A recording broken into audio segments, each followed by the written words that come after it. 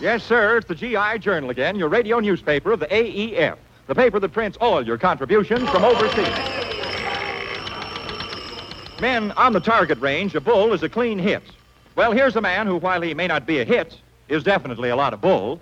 Your original editor-in-chief, Kay Kaiser. Well, hiya, men. Hiya, well. Say, men, it's sure a man-sized help and a pleasure being your editor again. This is your 5-star final, and standing by are your 5-star reporters. So then, of course, our star outside reporter, Professor Colonna, who ought to be calling in with a big story right now. Hello, City Desk. Hello, Desk.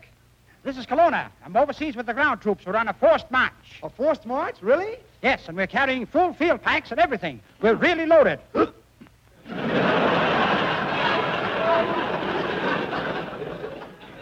Colonna. Of course, some of us are loaded more than the others. This one is from... Digital 410 Productions proudly presents the What's the Scuttlebutt podcast with your hosts, Dodd Abernathy, Jeff Copsetta, and Henry Sledge. We interrupt this program to bring to you your normally scheduled program, that is the What's the Scuttlebutt podcast, your favorite World War II based podcast. And that is us. And this is Jeff. This is Henry. And our guest for tonight is Mr. Steven, mystery middle name. How are you guys doing tonight? Pretty good. Thanks for having us on again. Well, you guys have to be here. Steven's the one I'm having on. You guys are required. You're enlisted. You're on the roster. Have to be here. Unless you go AWOL, and I got to send out some half-assed WTSP MP who has a weird limp to track you down. You're stuck here. You're here for the duration. Jeff forced me to be here. Yep. See, Jeff's our half-ass MP with a weird limp until we can afford another one with a limp on the other side. And by the way, check that box. Mr. Paul, I know you're listening to the show, and you told me that you've almost called in 2 or 3 times, but you're a little too scared, which concerns me. So if you guys are watching this on the live stream and you want to give us a call and talk to us, give us a call at 239-299-3380. I was at an event this weekend up in, I was going to say Bushnell. That's a different event. Up in Paris, Florida, and I actually had a couple of guys say, I listen to your podcast when I'm at work. I watch the live stream when I'm doing paperwork. And so, every once in a while, we're kind of talking about this on the OG5 podcast we just did a quick snippet of. It's like, sometimes, you kind of wonder, obviously if you look at your numbers, but you're like, is anybody listening? And then the times that you're actually out at an event or somewhere and someone says, I listened to the show. It's like, oh, you're the guy. I was at an event like 2 years ago, and I just met somebody for the first person, and he, for the first time, was up in at a Georgia event, and he was talking to one of his friends. He's like, "You recognize that voice?" He said, "Huh?" He's like, "That's the guy I forced you to listen to when we were driving for 4 hours." And so it's nice when you have the opportunity to meet some people, but it's cold here in Florida. I think it's like 68 degrees. How are you all doing with the new winter upon us weather change? Well, we had winter about 2 weeks ago on a Tuesday. It's 77 degrees today. Yeah, because you were posting like photos like out in the snow. It was like, where are you at? Oh yeah, that was the Snowmageddon last when was that, February? Yeah, it was February. Steven gets extra points for wearing the WTSP t-shirt. Shout out to you. Thank you to do that too. What's that, Steve? You broke up a little bit. Oh no, I said thank you for sending me a replacement. Oh yeah, you're the one. Yeah, our vendor changed their way of doing things. And funny thing is, when Jeff sent me that photo, I saw a guy on TikTok who was using the same vendor, and he was complaining that some of their shirts were having issues. But luckily for us, your that shirt that happened to was the only one that I either know of that happened to, or the only one that they reached out and touched us and said that that it was an issue. I want to play something I recorded here real quick because I'm still reading September Hope, and I was bringing this up at the event I was at this weekend because we were doing the Von Kessinger Express, and there's actually it was funny, a lot of people there in Airborne, and not a single 101st. It was almost like someone sent out a memo, which no one did, but everybody there had an 82nd Airborne patch on their sleeve. But I was reading this in September Hope, and this is something I didn't know, and it'd be interesting if you guys did. As with the previous day's mission, few of the glider pilots had trained co-pilots with them. They simply chose a competent-looking airborne soldier put them in the right seat, and quickly briefed them on how to fly the glider. Aboard one Waco, Lieutenant James Fox, a glider pilot in the 441st Troop Carrier Group, selected a sergeant who was in charge of the bazooka team. The aircraft was loaded with a jeep and accompanying supplies. "There's nothing to it," he told the skeptical sergeant. "It's just like driving a truck." Private Ralph Smith, a sniper with the 101st Airborne Division, had been chosen by his commander to accompany the jeep and its driver to landing zone W. As paratroopers, Smith and the driver were already leery of riding in the rickety glider. As they flew along, the pilot turned and dispensed complicated instructions on how to land the Waco if he got hit. Smith and the jeep's driver glanced at each other apprehensively and then looked at the pilot. "Sir, you can do all three of us a big favor," the jeep driver said. "Don't get hit." This has been an excerpt from September Hope, The American Side of a Bridge Too Far by John C. McManus. So I was amazed to find out. Now, I don't know if this is simply an Operation Market Garden thing because this is the biggest use of gliders at all time, and so maybe they took their trained co-pilots and made them pilots. But the fact that you're in the air, this wasn't discussed on the ground, but you're in the air in a glider, and the pilot turns around and says, "You look squared away. Come here. Let me teach you something. And if I die, here's how you land this thing." And by the way, something else I didn't know about gliders, they had steering wheels like a tractor. It wasn't an aileron and a stick. It was literally flying with a steering wheel, and I guess you could just slide the whole damn thing over to the passenger seat. And, I mean, could you imagine being that guy, Jeff? You're sitting behind me. The first thing that comes to mind is, did they turn around and pick somebody, or did they go, "Hey, I need a volunteer"? No, never volunteer. Well, I think that's why they didn't ask for volunteers. I think they literally said, "I like the way you have your collar on, or your helmet's at a jaunty tilt. Get up here." And it's just insane. And there was actually, and according to the book, there's a lot of the guys who were just flying like heavy artillery and jeeps. They were in there by themselves, and they said, but with all the downdraft and updraft and crossdraft from all the planes up there, by the time they got on the ground, they were just physically exhausted from fighting that steering wheel and trying to keep their glider level so it didn't get in the way of the plane above them or below them or to the left and right. And I guess the amount of exertion put forth on those pilots was insane. Yeah, and it kind of reminds me of towards the end of the war, the air war in Europe, when it just wasn't worth it to have that extensive bombardier training for, when we're sending over hundreds and hundreds of bombers to bomb Europe. Just get an enlisted guy that can go click with a toggle and drop the bombs, open the bomb bays and drop the bombs when the group leader or the the squadron leader, whatever that lead bombardier, whenever he drops them, you drop them. Did they start doing that?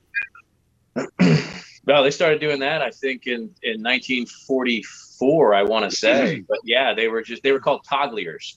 Wow. And they were simply, this is when they were starting to use the Mickey device, where they would remove the ball turret, put the radar dome there. That when we were using radar to bomb through heavy smoke screens, or then weather wasn't as much a factor over the target. But yeah, it wasn't worth it to be training these guys to be bombardiers when, if the lead bombardier drops the bombs, hey, you flip the switch. But what happens if the lead bomber gets shot out of the sky? Do they have a redundancy system? You're going to have your contingency plans, and they may take a couple echelons and combine into one, or fly, because they were typically in a 3 or 4 plane group. Yeah. So if one loses, somebody else is going to fill in. They're going to have more than one guy. But I would say probably 1 out of every 3 or 4 bombers only had the bombardier, So if you've got 300 bombers up there in the air, you probably only got 100 trained bombardiers, because there's just no need to have 300 bombardiers in the air, when you all have the same target. So kind of the similar instance where, hey, you look like you could do this. We don't need to train people and all that other stuff. It's, hey, you know. Well, the crazy thing is, and one of the complaints that the glider rider NCOs had was the glider pilot's job was to get them from point A to point B. Once that glider's on the ground, they were not trained in infantry soldiering. They were trained by the Army Air Corps to fly that glider. They had, basic boot camp marksmanship, but they did not go on to do infantry training, field tactics. Their job was to land the glider and make their way back to get taken back to wherever their kickoff point was. And in the case of Operation Market Garden, the NCOs are complaining because now you got 200-300 of these guys out there who aren't willing to do shit. And a lot of them end up getting put on guard duty when they start, getting all these Germans. But a lot of them weren't even willing to and since they're technically a part of the Army Air Corps, the airborne NCOs had no authoritative power over them. So they didn't have to listen to them if they didn't want to. Some of them obviously picked up a rifle in a survival situation, but once things died down, it was like, see you later. And they just started walking the other direction. I just finished McManus's book, Americans at D-Day, and he talks a little bit about the glider corps, but I actually did not know that, but I'd kind of wondered about that. Just, what were these guys supposed to, because, they really weren't rated pilots. They were basically trained to fly that glider. And when you're the NCO of 82nd Airborne or 101st, and then you find out that the British equivalent to the glider pilots were cross-trained, and so their job was to land and then be a fighting man, not to retreat and wait for the next mission. They're like, why aren't we cross-training these guys? But Army Air Corps wasn't down for the cause. And that book, September Hope, has got me so interested in the whole glider side of it and learning more about them as well as the Operation Market Garden. This book just came in the mail today. I haven't even cracked it open yet. It's called 4 Hours of Fury. And because I was looking online for some more 82nd Airborne and glider stories, this is the untold story of World War II's largest airborne invasion and the final push into Nazi Germany by James M. Fenelon. So I'll be reading this here shortly. And then the book that I actually ordered during the last episode finally showed up, which is the Peleliu Tragic Triumph, The Untold Stories of the Pacific War's Forgotten Battle by Bill D. Ross. And so these will be the next two books I'm reading after I finish up September Hope. But I really want to learn more about the glider side because you don't hear a lot of people, talking about in the living history world. They're kind of like the unspoken word of the airborne. And from according to the statistics in September Hope, a majority of the airborne troops on the ground were actually glider riders. There was more of them than were jumping out of the planes. Really? Yeah, at least during Operation Market Garden, at least. Yeah. Huh. There was a lot. Well, even in further operations, especially the jump over the Rhine, C-47s were carrying two Waco gliders at the same time, being towed right behind them. So inherently, instead of just training all these troops ready to jump out of a plane, they've been stuffing guys in the back of gliders. Even same thing with the British, too, with their gliders as well. Everything in tow, two right behind them. And it's amazing, and Steve sounds like he knows a little bit on the subject, too. It's amazing to think that these wood and canvas gliders had enough updraft to carry jeeps and large artillery pieces. It's like you would think, okay, we can fit, 12, 15 guys in there at 130 pounds apiece, but then they're putting jeeps and artillery pieces in there. And in that book, they were saying these things are so flimsy that one of them, when landed during Operation Market Garden, landed in like a beet field or a potato field, and the potatoes started coming up through the cardboard bottom of the floor.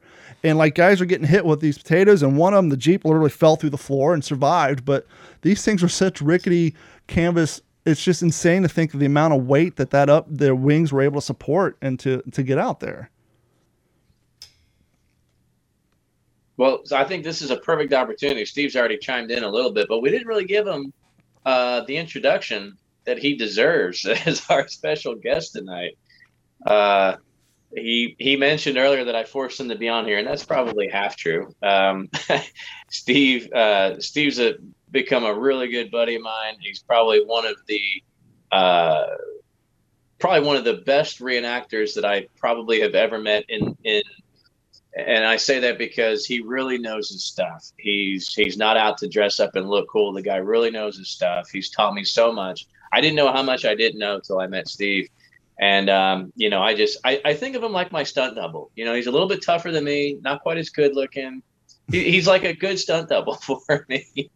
And, but so if anybody just got real excited about reenacting with some of the stuff that Don was talking about, I think Steve could really give us a firsthand look on what it's like being an airborne reenactor, not walking around with an airborne patch on your sleeve, but actually going through the motions. Steve, can you enlighten some of our listeners on just some of the experiences that you've had as an airborne reenactor, some of the things that you're responsible for, and maybe talk a little bit about your recent trip to Oklahoma that you've had here just a couple weeks ago?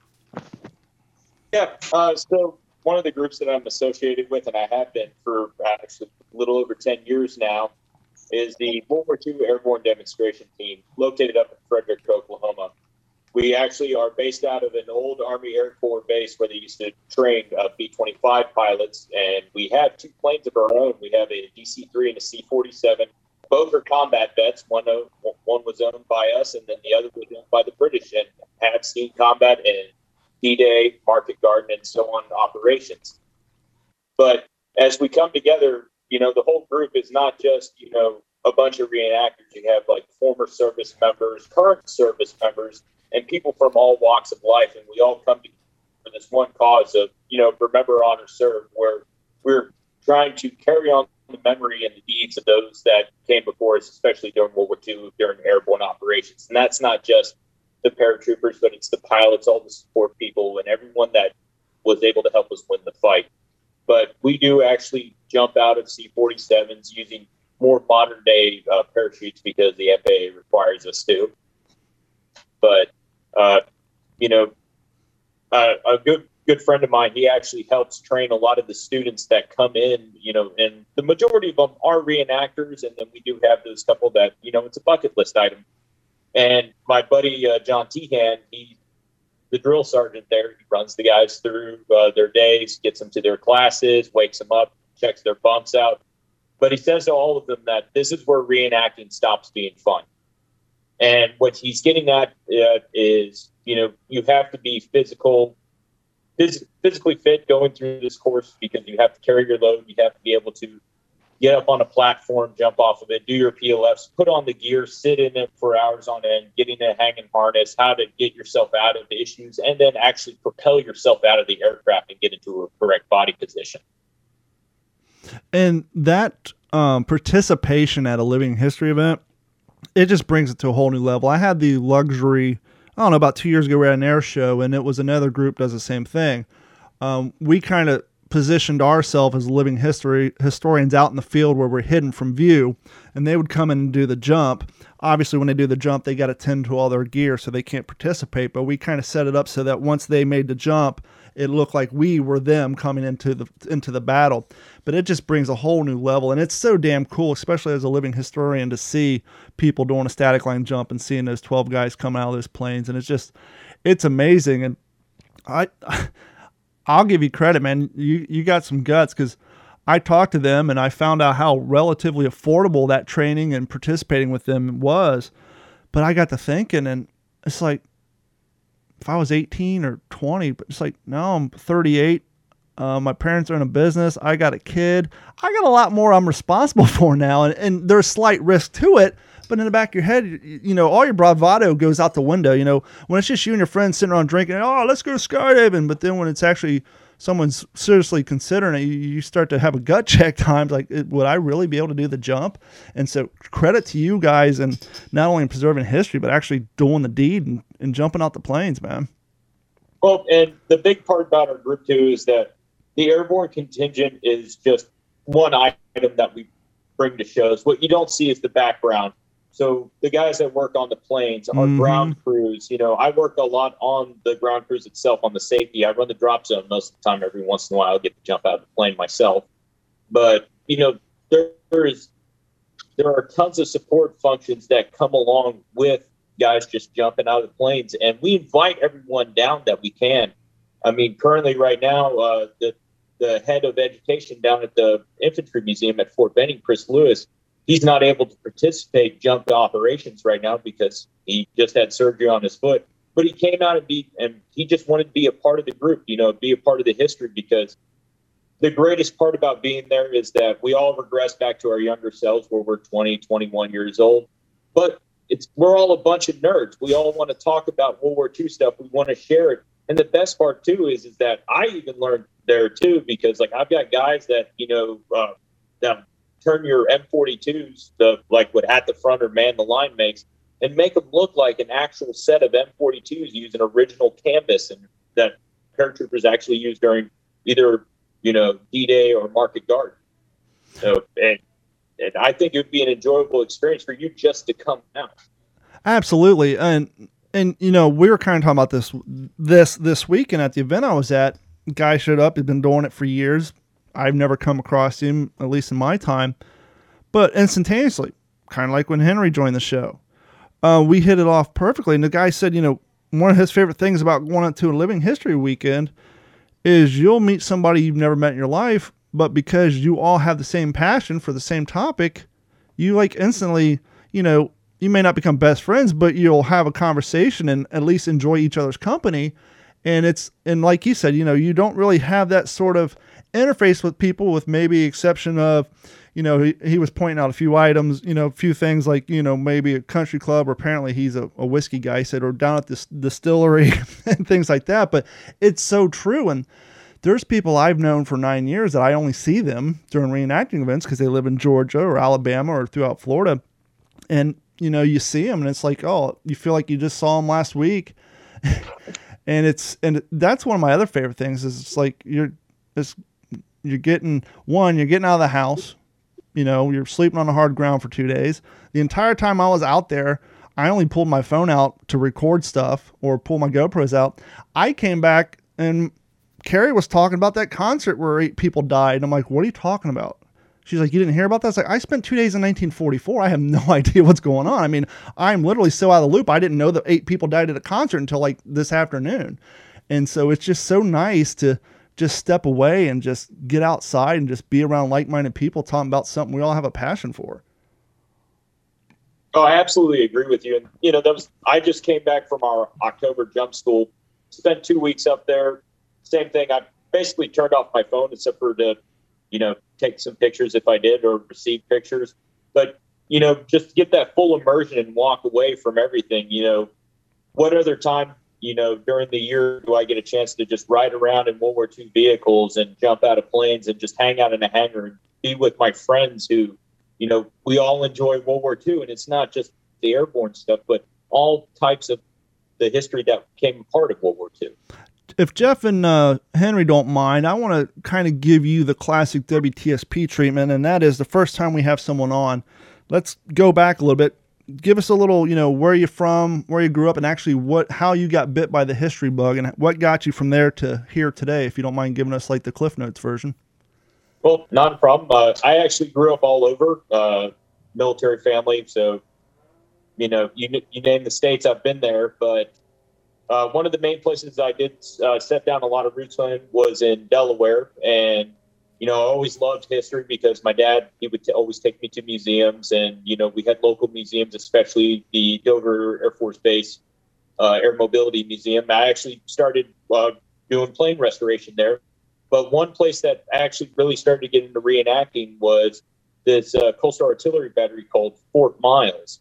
And, we would do pre-World War II and World War II style get-ups, and we would actually have the gun batteries up and running. We would learn the history behind everything and actually have the base, for the most part, fully manned, where guys are running the guns up in the towers, communicating with each other, the spotlights. And then, of course, too, that just carried on where I got involved with the guys with who do the 45th in Company K up in Pennsylvania.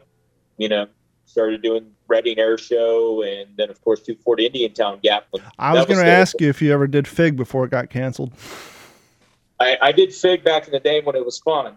Yeah, I knew the guys who were there, because a lot of my Florida guys, they would go every year, and they were there the last year, and I got the skinny on why it got canceled. And that's a damn shame, but that was one I never got the opportunity to go to, because it got canceled probably 3 or 4 years after I got into the hobby. Why did it get canceled, if you don't mind me asking? The unofficial thing from what I heard, the scuttlebutt, if you will, there was a lot of things leading up to it. Certain things being left around that looked like realistic bombs that weren't picked up. So Fort Indiantown Gap is a operating base. And so after the weekend goes, a lot of times they'd find grenades or whatever laying around, and they'd have to treat them like they're real and make sure. But the end all be all from what I heard, and this is unofficial, this is just the scuttlebutt I heard in the community, it was there was a bad mortar accident. Guy damn near lost his hand, and it was just, they couldn't take the liability anymore. Things just got too out of control, and either he did lose his hand or damn near lost his hand, but damn near took his hand off. It had something to do with the mortar. And Steve, that's the same story I heard as well. Yeah, and so they're just like, look, we're an active military base, and we just can't take this liability anymore. And I from what I heard, it had been building up. I guess each year with the planning, it was like they're a little more and more reluctant to do it just because there was things going on that they just weren't down for. And then that was just like the last straw. I was like, no, it was fun while it ran, but no more. And it's completely understandable. I mean, that's a major incident to happen at an event. Yeah. So what is your, obviously the Air Corps stuff, but what's some of the other realms of expertise? Do you have a particular theater of operations that you're really into, or you do the gambit? So I cover it all. You can ask Jeff. If you ask me to dress up as something, I can most likely put together something. A whack? But I do enjoy the European theater of operations. That is my favorite. Most of my family members during World War II did serve over in the European theater of operations. My grandfather, he was in the Pacific. He was a Seabee. He did all the island hopping with the Marines. But I just enjoy Europe a little bit more. And plus, too, when it starts getting cold out, I think more about Europe than I do, the Pacific. That's completely understandable. Is that a typewriter in your foreground? It is, yeah. What kind of typewriter is that? It is a Remington Model 1. Nice. Yeah, Paul, who listens to the show, he actually, when he does his living history, he brings out a field table, has the typewriter and the whole gambit. That's kind of his little world that he gets into. But yeah. Hey, Dom. Yes. Speaking of other listeners, I wanted to remind you, and maybe this would be a good time now to mention, didn't we get a pretty cool shout out from a listener after last episode? I need to get into production and make a mail call intro.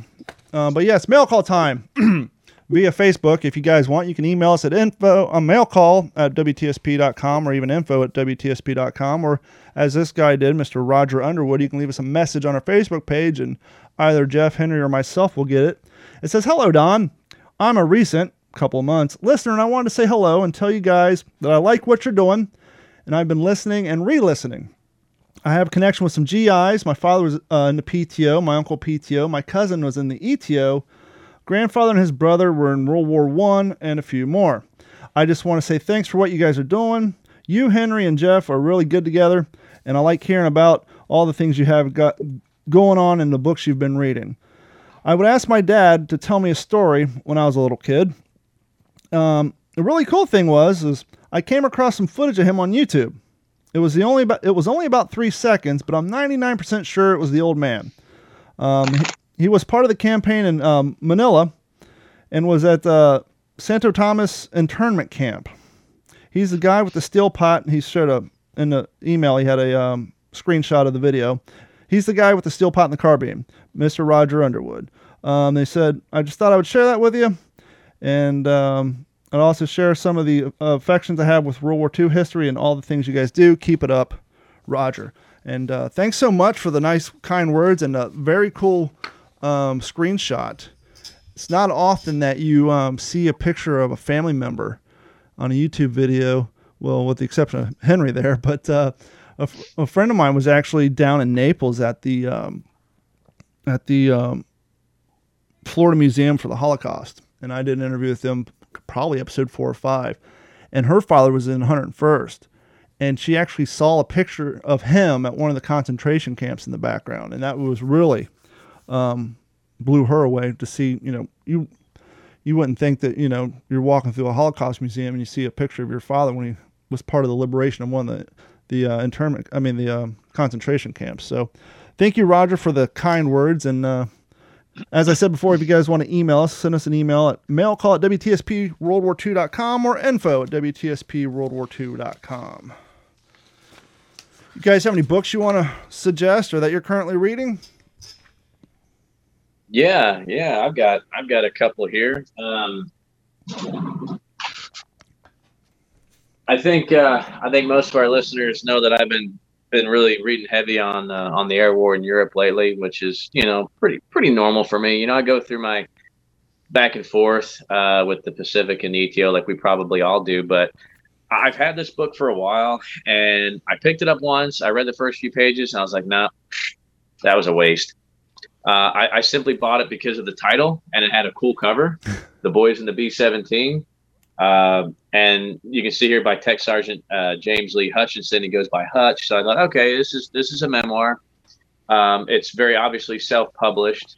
This is the third book he published. He's actually written 2 others called Through These Eyes and Bombs Away, which I have not read, but I just happened to pick this one up. And I'll tell you the reason I put it down was there was a couple obvious, like just printing errors, just, indents where there shouldn't have been, or a paragraph, just a sentence gets broken and it's like a new paragraph, whatever. Like, okay, I can kind of deal with some of that. But he referred to Yamamoto as a general instead of admiral. God. And that's when I was like, So I put it down.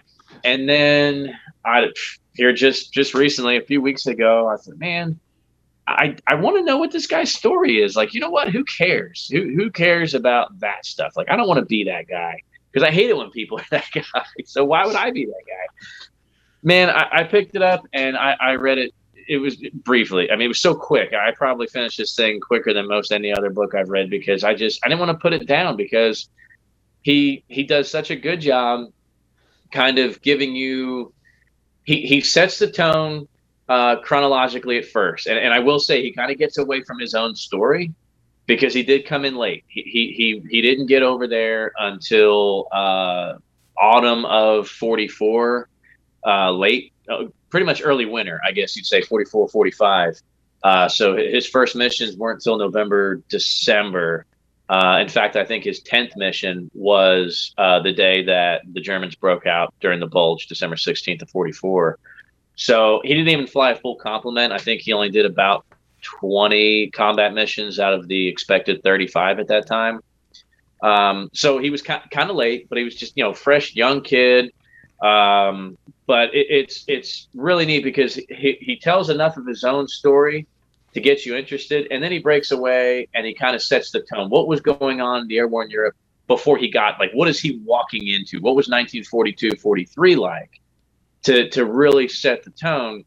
And then on top of that, he just kind of peppers in a story about a Medal of Honor recipient, or something from his bomb group 490th, something that the historian pulled from somebody else that served, or he'll pull from, I knew this guy, or he was in my Quonset hut, on another airplane, because, the enlisted guys, there was like 4 bomber crews per Quonset hut, for the enlisted guys.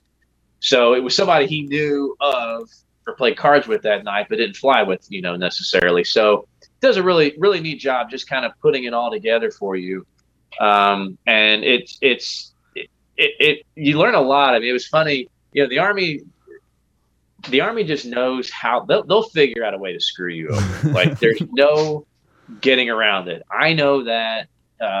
Steve knows that. Anybody who served, like, you're not going to beat the system. And this guy certainly couldn't either. House always wins.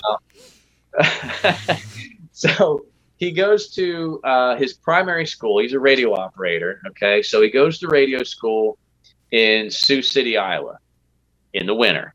Yeah. Okay. It takes all winter to get through radio operator school. Then he has to go to gunnery, because, like either a 24 or a B-17, these guys got to be able to shoot these 50 cals. So he's got to go to gunnery school. It's late spring when he's done with radio operator school. So guess where he goes to gunnery school in the middle of the summer? Florida? Yuma, Arizona. Yuma, Arizona. So he's like, 12 degrees below zero to 120 in the shade. No AC to be found. After gunnery school, then he's got to go back for, I think it was like crew training. Well, instead of going to Sioux City, Iowa, he goes to Sioux Falls, Iowa for the following winter, where it's 1,000,000 degrees below zero. So it's just like this you just kind of get those candid, sometimes the stuff you don't always hear about, but the stuff for like reenactors is just gold, Mhm. because that's all part of the guy's story. And he was on, and you can see, for people that are streaming now, you can see this is his crew of a B-17. There's 7 guys, because at this time later on in the war, it wasn't a full 10 crew, so you've got a pilot, co-pilot, navigator, and then your gunners, but didn't always have a ball turret gunner because of the Mickey unit that they replaced the ball turret, the big radar dome. They would sometimes have a command officer or a command pilot. There would be an extra guy in the radio room with him, sometimes throwing the metal chafe to throw off the German radar. There'd be just some E6 that was like, hey, you're the toggler today. So they don't have a bombardier. They've got a different toggler. So kind of interesting, to see how we really had to evolve and really learn as we were fighting that war, how to better bomb, how to bomb more accurately, and how to, try to keep the cost down. But at the end of the book, it's really interesting, talking about his the trip over to one of the cities in Czechoslovakia where they got nailed by Me-262s. That was interesting reading about that, for sure. I'll have to check that one out. As I've been saying, I need to start catching up on my Army Air Corps stuff, and so I'll have to have you guys suggest some reading material. How about you, Henry? What have you been reading lately? Well, I just finished McManus's Americans at D-Day, like I said, and then my plan had been to jump on in, and because I've got the Americans at Normandy, which was his companion volume. I was going to tackle that next, but then I started reading Crucible of Hell by Saul David. I heard about this book from Paul on World War II TV, which, as you guys know, I was on Friday night or Friday afternoon. But Saul, I found out, has just written a book on K-35, which of course was my dad's unit in World War II. So Richard Frank suggested to Saul that I read the manuscript, and Saul wanted me to, so I did. So I just finished that, and then Saul asked me to write the foreword for it. So I got that done and sent back to him. Wow. In the meantime, I thought, well, I probably should read Crucible of Hell because, I really wanted to become more intimately familiar with his writing style. So I'm probably 150 pages into this. And then my next book, I'm honestly thinking about picking up I've got it on my shelf. I'm thinking about grabbing it and reading the Black Cross Red Star. It's a book on the air war in the Eastern Front that Nice. I read it, 10 or 12 years ago, but I'm thinking about rereading that. So, we'll see what happens there, but I should have Crucible of Hell finished in the next few days. Are you guys kind of like me, where if you read a book on a certain campaign, you try to stay there for a book or two before transitioning, or do you just fly up and down the gambit? I like, Steve said, as it gets cooler, Jeff, I've heard you say it. I've heard you say it too. We're all in the same boat. As it gets cooler, I start thinking ETO more and more. Mm-hmm. I just started watching Band of Brothers again because we're going to be in New Orleans in January for the 20th symposium on that. So I'm really, we've been talking about airborne stuff, but, usually I'll kind of stay in a groove there, and then as it warms up, I'll start thinking more PTO stuff. How about you, Stephen? What have you been reading lately? So unfortunately, I don't read too many firsthand accounts or stories. Currently, I'm deep into the M1 Helmet book. I can grab it because I can't remember the author's name. But reading the M1 Helmet, the World War II GI by Peter Osterman. He lives in Carentan, France. I got to meet him. Nice. Are you familiar with Jay Murray? I had him on. He was one of my first guests. I think if you go back to episode 8 or 9, I had him on, and he gave me a pretty good, off the top of his head, background of the compression helmets and how to identify them and the whole 9 yards on that. And that's, if you guys are new to the show and if you haven't gone back and listened to that episode, tune in and check out that Jay Murray episode. But go ahead. Yeah, definitely. So Peter right here, he was the one that actually got Jay Murray started. He helped him out a lot, and a lot of the helmets that are in here is what Jay Murray was modeling his equipment after. So, a lot of the original parts that he was using all came from France. So, and wow. And so I actually got a chance to, during the 75th anniversary, I was in Carentan, and I got the chance to talk to Peter. He even signed the book, really, really nice of him.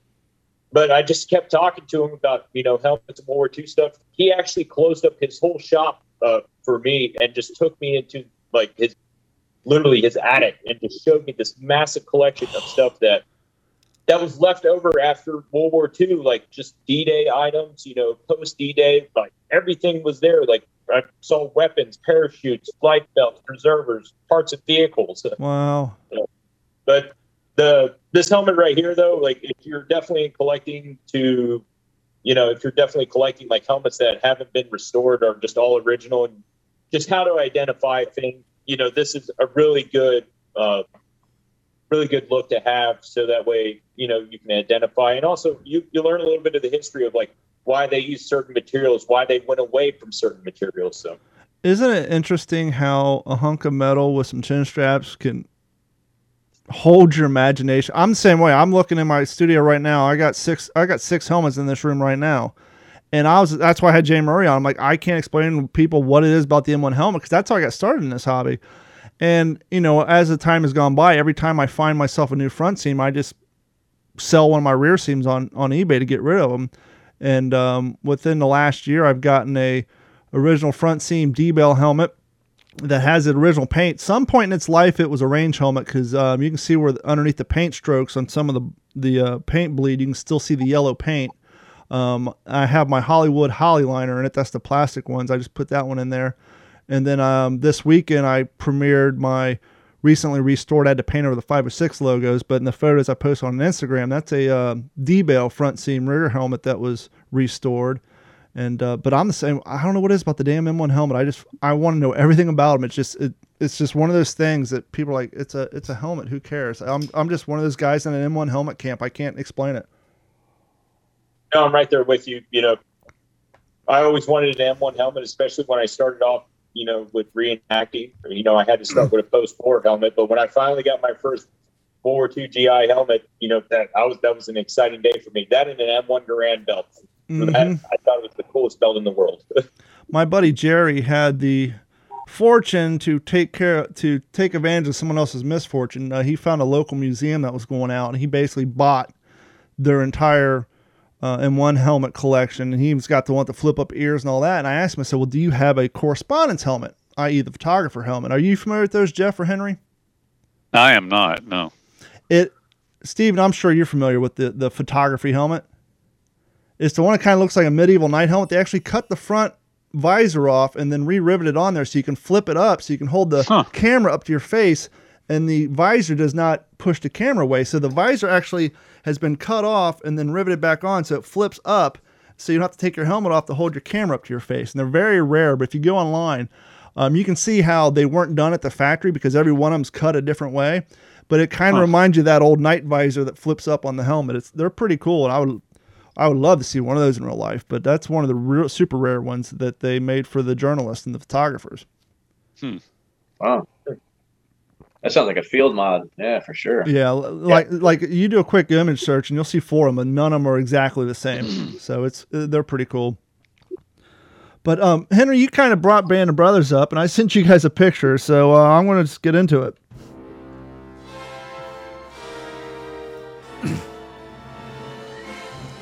I'm going to call this the WTSP movie review. And one of the ongoing jokes with me and Jeff and Henry is that Henry liked the Thin Red Line, and Jeff and I not so much.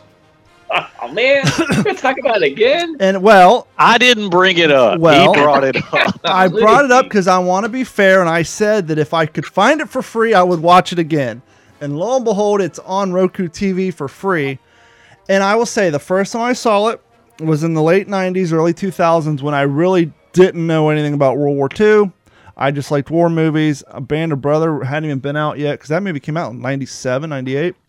And I found it somewhere. Yeah, I found it at one of those family-owned movie stores on video. I bought it, watched it, and I wasn't a fan. And I don't think I'd seen it since then. But now that I know a little bit about Guadalcanal and the PTO, I rewatched it. I'm still not saying it was a stellar movie, but I will say I appreciate it a lot more after the second viewing. I want to ask Jeff, when was the last time you seen it?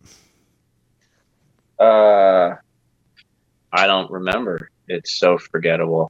I have seen it twice. I have seen it twice. I saw it when it first came out because I was super pumped because after seeing Saving Private Ryan in theaters, and I was like, I don't know, 13 or 14 years old. So, but I was a huge Pacific War buff. I mean, it was B-17s, and then the Pacific. So after Saving Private Ryan, I was like, okay, they got to make a movie like this, but in the Pacific. And that's what I thought the Thin Red Line was going to be. Well, I was right there with you. I mean, yeah. And Guadalcanal was like my thing. And that was the one island that I knew more about as a young high school kid than any other campaign in World War II. So it was like win-win. And then I watched, and I'll admit, so the first time I saw it, I knew it was over my head was the problem. So I saw it again, and I want to say I was in the Army when I watched it again. So that's been 20 years ago, somewhere in there. So it was equally as disappointing the second time. I think one of the downfalls of that movie is and Henry might agree with this, it's kind of a movie for people who know about Guadalcanal, because there's a lot of stuff they're showing that they weren't explaining with narration. And so if you don't, for example, when they're on the ship after Sean Penn, finds the homeboy who was camping out with the natives and trying to go AWOL, and they're down in the ship, and they're showing the guys talking and all this and that, and all of a sudden they show the guys pounding on the door screaming, "Let me out of here," and they make no reference to it. They didn't say, well, the Navy had a policy of not letting us up on top when we're in dangerous areas. And there's a lot of things that are just jumping back and forth that the narration or anything didn't even discuss, which were the things that kind of confused me the first time I saw it. I didn't understand. This movie opens up and he's hanging out on a beach with a bunch of natives, and what the hell is that all about? Really? And one of my things I did enjoy about the fact is they showed the native scouts, and one of them looked just like Vuzo, but with a beard. And I really enjoyed that. I will say, it is lacking on the action at first, but I don't hate it as much as I used to. I enjoyed it now that I know about Guadalcanal. I still won't say it's one of my favorite World War II movies, but I will say I've been unreasonably hard on it. And I did enjoy it. I won't say it's one of my favorites. Yeah. But the thing, like you, Jeff, I have a penchant for Guadalcanal, and a lot of it was filmed on Guadalcanal. See, I think maybe the problem is that I stopped listening to Don when he said Sean Penn. Everything after that, I haven't heard. I didn't hear a word. He said the same thing about A Midnight Clear when I said Ethan Hawke. No, absolutely. And there's who I saw in there, and I could be wrong because, of course, this was 5 years before Band of Brothers, but it looked like the actor who played Joe Toy, I think, was a background actor in that. Acevedo. Yeah, yes. He was on screen for 6 or 7. Tell me nothing. Yeah, he was on there. That was him, yes. Yep. And there was a lot of young cats on there. I think the other kind of thing, and I get where they were going, and obviously the only part of the remake was the title. I guess the movie itself had nothing to do with the original one. Who the hell played the commander? Anyhow. Nick Nolte? Nick Nolte. His character at some point seemed a little unnecessarily harsh. It was like they're just trying to make him the world's biggest dick. God damn you, Staros! But, all in all, I definitely have to say it's better than I remember it because, once again, it's clearly a movie about Guadalcanal that was intended for people who knew about Guadalcanal. And some of the battle scenes of itself were pretty damn good. And it's worth a watch if you have Roku. That's all I'm saying. I'm not saying pay to watch it, but if you want to watch it for free. Yeah. Steve, have you ever seen it? I want to include you in this conversation. Have you seen Thin Red Line? I'm not a big fan of The Thin Red Line, even though I do think it's George Clooney's finest film that he's ever starred in. But I think the storytelling could have been done a little bit better. Yes, the action scenes were great, the uniforms, all that other crap. But I got lost in the fact that the story wasn't really told in a way that, because I don't know that much about Guadalcanal. Yes, I know it's an island. People fought on it. Yes. But I don't know the true ins and outs. Yes, I do know some of the nerd stuff about the little nuances and everything, but the storytelling wasn't the greatest. And I think that if they would have done it a lot better, I think I would have liked it more. Yeah, it's like they left the storytelling to the characters in first person, and when Nick Nolte was doing his voiceover work, it was all growly. You could barely understand him, and some of the other, like the cat who was hanging out with the natives. It's like I kind of felt like he only got the role in a movie because he won an award for Pay It Forward with the little cat from Sixth Sense. It's like I kind of feel like that's why he was in there, but it had a huge cast. Going back and rewatching it now, it's like they had just about every damn person in Hollywood on that movie. Well, absolutely. I think you said it best. If they're going to go in with the idea of making a movie for people, for their audience that knows already about Guadalcanal, they made that movie for 10 people. Yeah. The weird thing is it got nominated for all kind of awards. If you're going to make a movie like, hey, we're going after the audience that knows about this campaign. Okay, great. It's a very niche market. Yeah, I was going to say, then don't release it in theaters. The movie that I have not changed my opinion on, which is also on Roku for free, is Wind Talkers, and I only made it through about 15 minutes of that. And I just had to play it in the background while I'm doing computer repair. And there's just, I mean, I know we don't like to nitpick on uniforms, but when you got a close-up of freaking Homeboy's foot and his boondockers have like modern-day construction worker treads on, it's like, yeah. But yeah, just I feel bad for Adam Beach. Because I do like him as an actor. I feel bad for him being in that movie. Guys, let me ask this question because I never saw Wind Talkers. Okay. Or Windbreakers, as I know you guys call it. What about it was so bad? The acting. Nicolas Cage is acting. There's an opening scene where Nicolas Cage is having a flashback to when his whole platoon got wiped out. And the acting of the guys is just... Okay. It's bad. I'll very simple. Henry, have you ever seen an episode of The A-Team? Yeah. That's it in a nutshell. They have unlimited ammunition, no magazine changes, and they don't hit anything. I will say the opening scene when they land on Saipan, they spent a shit ton of money on a pyrotechnic and filming that one scene. Like that scene is where half of the movie's budget is, and it's actually.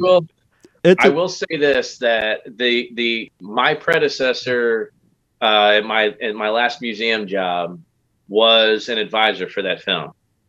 So, and he's the one who really who was that, Jeff? Who was that? Well, I don't know if I want to mention the name, but he you're talking about at the Nimitz? Yeah. Okay. Well, don't say the name then.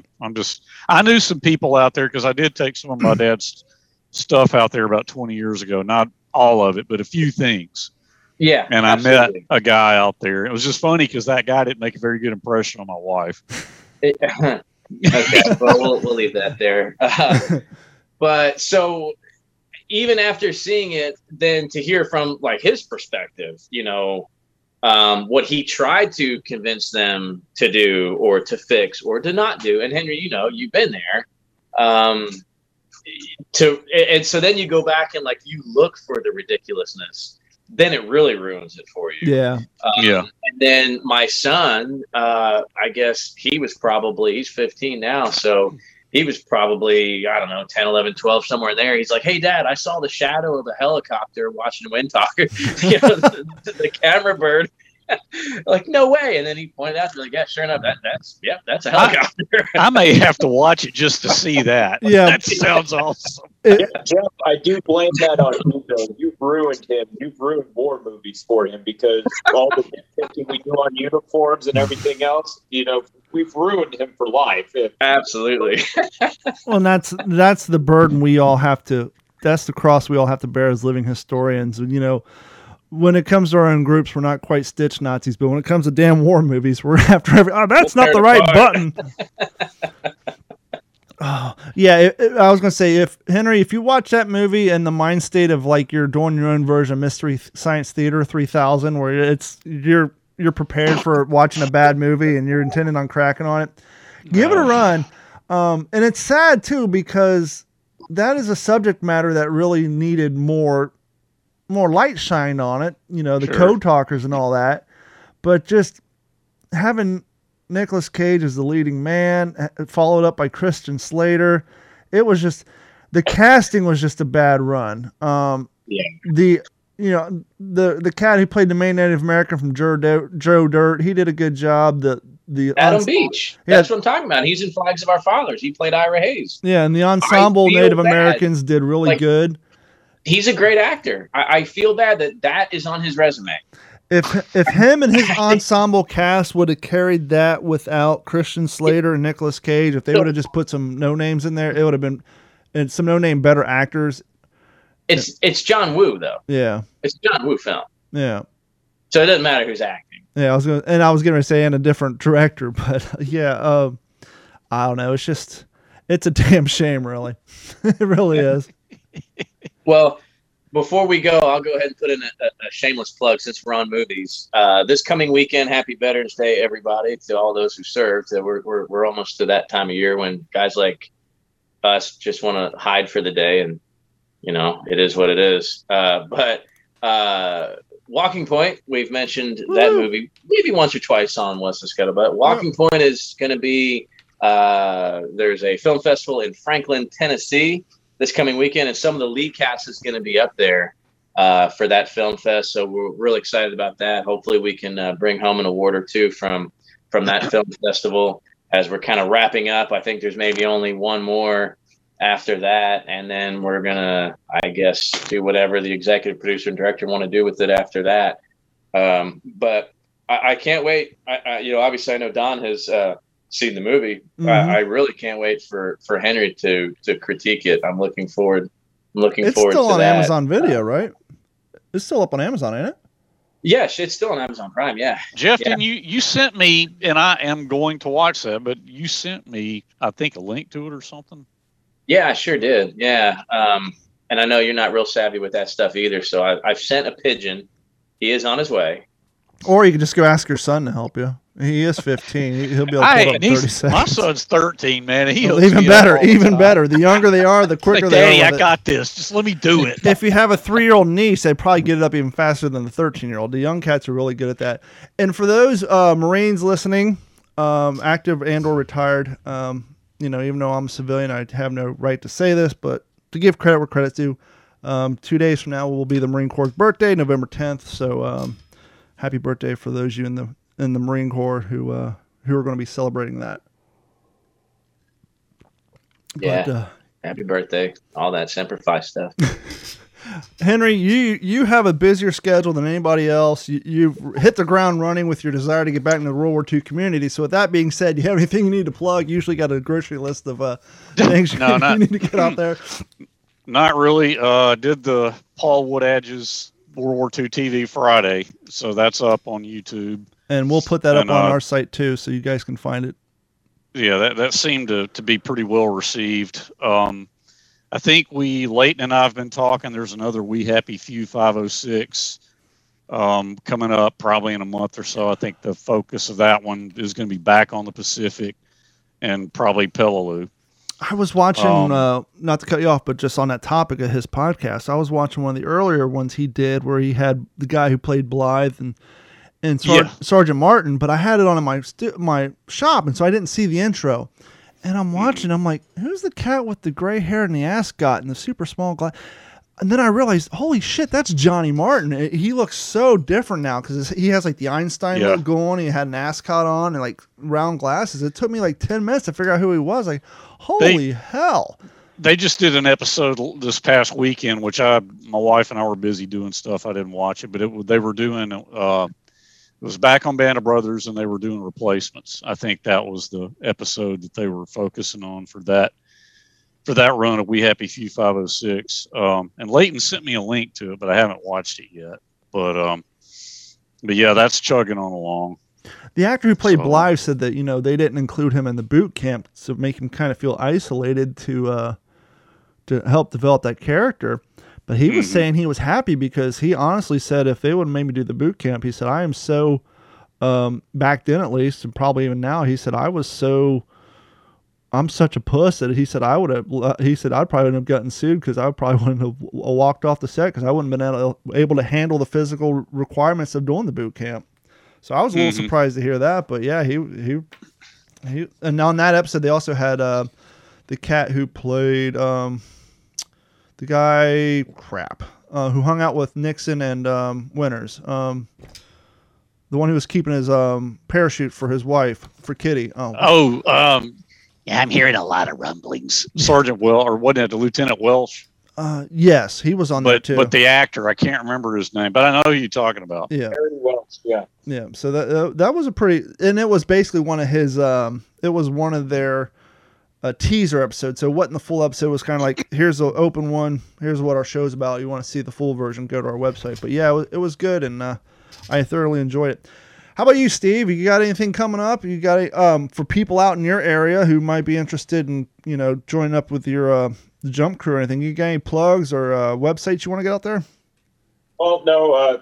I do always want to throw out the World War II ADT. Don, I suggest come on out, join up, come jump with us. It's a full World War II experience over a lot of the other groups that are out there. I really can't say any more about the groups that are out there because I just don't, it's not my job to talk about that. Yeah, that's why I didn't bring up any names. Come on out, come sign out, jump with us. I mean, there's guys out there that are old enough to be my dad in their 70s that are out there jumping, still doing it with us, keeping, the spirit alive of World War II, remembering everyone. And, and it's not just, 101st, 82nd. We got guys out there doing Paramarine. You name it, it's out there. So, and we just got a bunch of guys that are doing Canadians. We have the French that come out here and jump with us. So they do all the French commando and insurgency, the Jetbirds. So, I mean, that was every expression that's airborne wise, it's out there. And then, of course, too, Mr. Sledge, I would invite you out there. Our Marine contingent, that would absolutely have a million questions to ask you, of course. That sounds pretty cool, but I'm too old for that. Well, then you don't have to come jump. We'll just, you just drive around in the Jeeps with us and just go terrassing around on the drop zone. That would be cool, but where physically is this located now? Sorry, Don. I know you're about to ask something. It's in Frederick, Oklahoma. Oh, Oklahoma, okay. I've been thinking we need to figure out logistic-wise. The three of us need to figure out a way to meet up in person one day, and that would be really goddamn cool because I haven't seen Jeff in a minute. And y'all could just come to my air show in March. Just saying. One may make the argument that Henry and I are geographically closer to each other, so it'd be more advantageous for you to come our way. I hear what you're saying, Don, but if there are going to be a lot of warbirds at this air show, that could be pretty cool. Yeah. When is that air show again, Jeff? Get that plug in there. The 19th of March, 2022. It's the 30th annual Bluebonnet Air Show in Burnet, Texas, here at the museum, the Highland Lakes Air Museum, that you hear me talk a lot about. Our own little company B will be out there doing weapon demonstrations. I'm hoping Steve will be out there again. He's got a few toys that I like to blow some brass through. I'm working on one World War II vet, but there should be at least one other one. Of course, this is 5 months away. So you never know. Logistics are a little too early to get to really firm that up. But last year we had a couple, not that this has to do with World War II, but we had the two A-10 Warthogs, the A-10 demonstration team came out to the air show last year, kind of finished everything off for us, it really is a crowd pleaser. If you've never seen an A-10, I mean, it's a cool part of the air show. Besides the fact of having the B-25s, the C-47s, and usually a P-51. Sometimes some of the tour birds will come through. They have any Corsairs? It's hit or miss with those Corsairs. Yeah. That's the kind of stuff you probably need to go to Wings Over Dallas for. They've got a lot more birds flying. That's always usually the last weekend of October. That just happened, over Halloween. I think the Stewart Air Show. Air Show. Yeah, they had them. I think 2 years ago. But like Jeff said, there's so few flight, that are capable of flight that they're hit or miss. Like even the Stewart Air Show doesn't have them every year. It's like, oh, we got them this one time, and who knows the next time. And I worked the living history part of the Wings Over Dallas since 2016. And that's just kind of really taken a backseat for me. And it sounds like they've it's not what it used to be, like anything else in the reenacting world. But one of the things that we will have at Burnett that they used to have at Wings Over the House is a good friend of mine, Denny Hare, who is recognized by the United States Army as the General Patton reenactor for the United States Army. Has traveled the world speaking as General Patton, has written a 6-volume set of books about Patton's command just during the Third Army days, is very close with the family. The family comes to him for questions about their grandpa or great-grandpa. So he comes out. Again, he's another crowd pleaser. He kind of he sets the tone, gets everybody excited, does his, greasing the tank treads with their gut speech.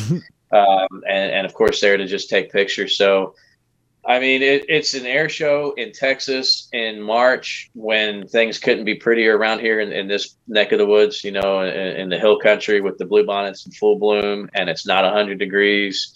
So it's a really fun time. I look forward to it every year. Now, is that a weekend gig, or is that one of those things that starts like on a Thursday and goes through to Sunday? How many days is it? It's a one-day event. It's just Saturday. Okay, cool. Yeah.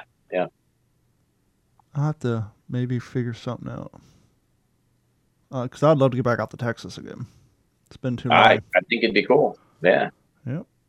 Make it happen. Well, guys, I think that is going to just about wrap it up for this episode of the What's the Scuttlebutt podcast. I want to thank everybody for hanging out with us. Thank you, Steven, for hanging out with us and giving us a little background on what you do. And, it's always interesting to talk to somebody who actually jumps out of those bad boys and has such a passion and a wealth of knowledge. Oh, not a problem. My pleasure. And thanks to Jeff for booking you on the show. And I'd be remiss to say, or not say, that this episode of the What's the Scuttlebutt podcast has been brought to you by our friends at Act Computers. Act Computers has been providing IT solutions all of Southwest Florida since 2004, and the rest of the world since remote login has become a necessity. And so even if you don't live in Southwest Florida and you have some minor computer problems, network problems, they can help you. Give them a call at 239-283-1120 or hit them up at their website, act-capecoral.com. And please, while you're on the internet, head over to YouTube and like and subscribe to our channel. We have exceeded 500. Now we're working on that long hell highway to 1,000 subscribers. And as always, if you want to be a member of the OG5, as we were kind of joking around on before we went live, please head over to WTSPWorldWar2.com, where you can just go to Patreon.com and search for Digital 410. Sign up. It's $1 a month. There's a plan for $3.50 a month and $7.50 a month as well. If you do the $7.50 a month plan, you do get a free t-shirt after your second month. So thank you guys so much for hanging out with us, and we will talk to you shortly. This has been a Digital 410 production.